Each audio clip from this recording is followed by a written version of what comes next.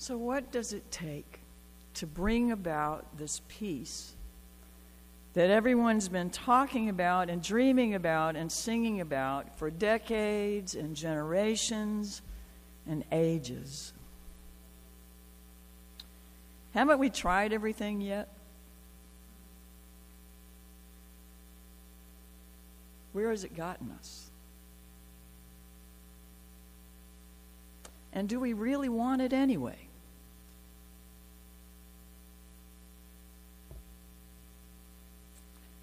So I was surprised that some of you that have much better memories than me didn't remember the Peace Pilgrim story. But it was a striking story about one decision.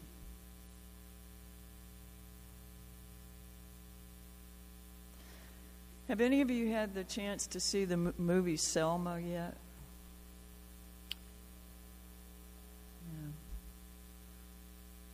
Yeah. It got mixed reviews, but it was very moving to me. And I really enjoyed it and seemed to have been set on a bit of a different path since I saw it. But I can't say that I know what set Dr. King on his path.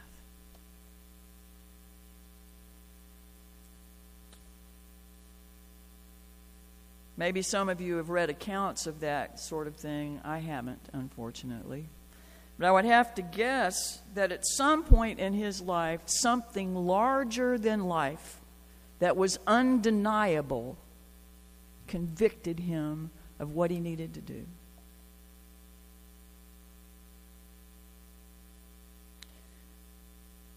I would guess that the same is true for Mohandas Gandhi,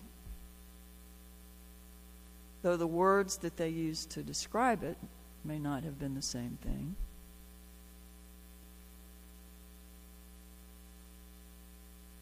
Those sorts of experiences seem to be kind of removed from most of us, don't they?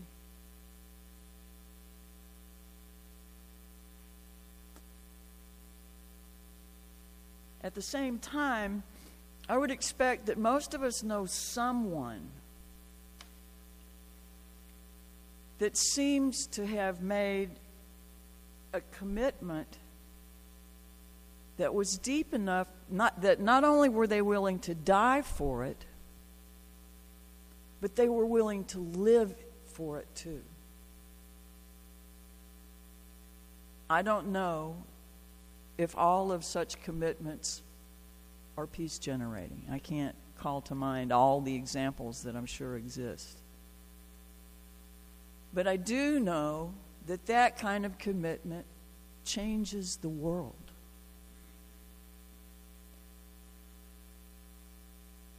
I asked a little earlier if we really want that kind of peace anyway. If we look at the way that we live our lives,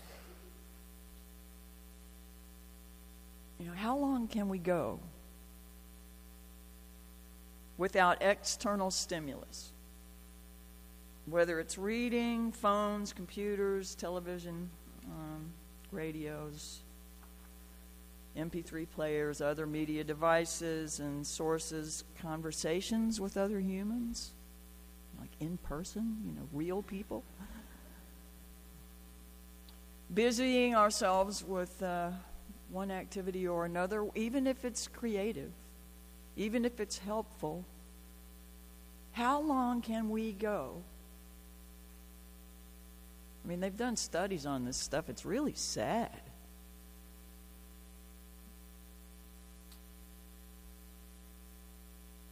But where in that do we find what we really call peace? What you really call peace?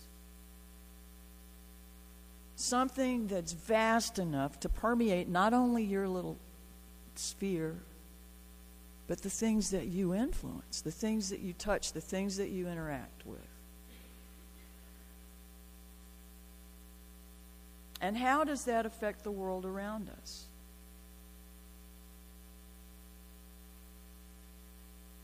Or maybe infect the world around us.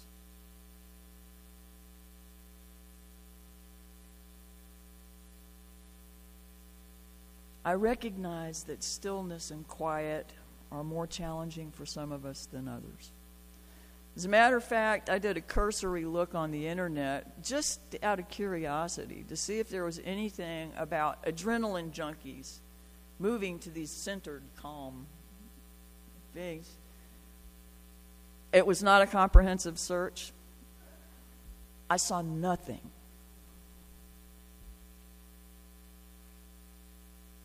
I don't think that means it's not possible.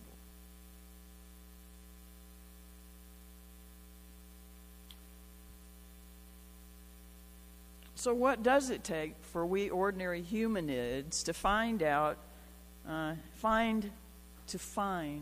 and generate peace in the world? Lao Tzu, another great world teacher and worker for peace, gave us the words we find in responsive reading number 602, if you will turn to the back of your gray hymnals again. And once you find that, leave it there when we finish the reading, because there's another one I would like for us to go to.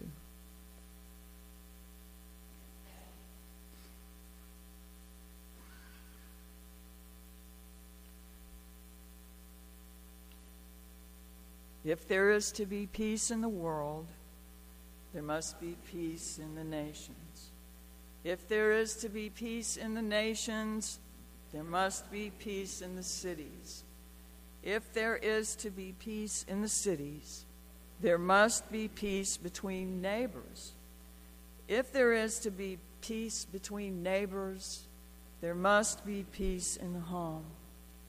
If there is to be peace in the home, there must be peace in the heart. Peace in the heart. I think first it takes finding within oneself the need for peace. Find is my choice of words here because I don't think we have to construct it. I don't think we have to acquire a taste for it. That still small voice and communion with something superlative and unfathomable. That peace that passes understanding. I think it's always there. As is that longing or hunger, that impulse towards something more profound and complete and beautiful. And I think it is no more complicated than a profound welcoming of ourselves into that which is within us and with us, whether we can this second discern it or not.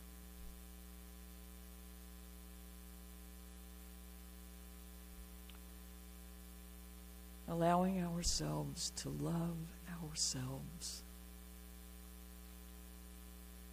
Become at ease with exactly who we are. The specific geographical location of one portal into all sorts of colors and energy and thought, variety that does not exist without you. A portal. One singular expression of God. Unique, unrepeatable, precious, meaningful, necessary, and perfect. The peace that resides within you, only you can bring.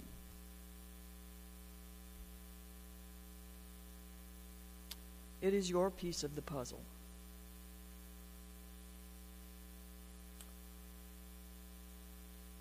Your tile in the mosaic. your wave on the shoreline, perhaps.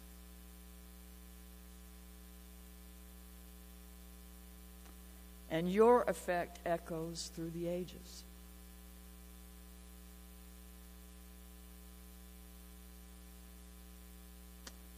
Two words that are easily dismissed as cliche: love and peace. Huh?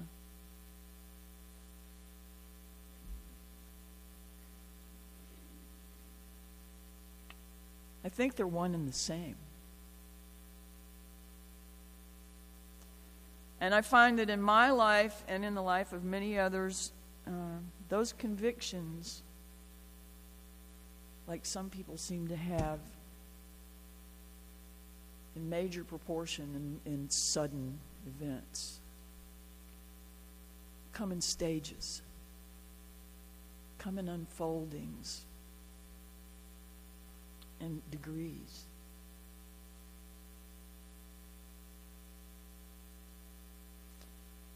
I'm not sure how much readiness has to do with it, though. And that old expression, when the student is ready, the teacher will appear, does seem to be pretty true for me. I might think I'm ready before I am. I might want to be ready a long time before I am. Still, we learn as we learn. We grow as we grow. May we have the heart to become willing to commit to peace and to the love that is its other face.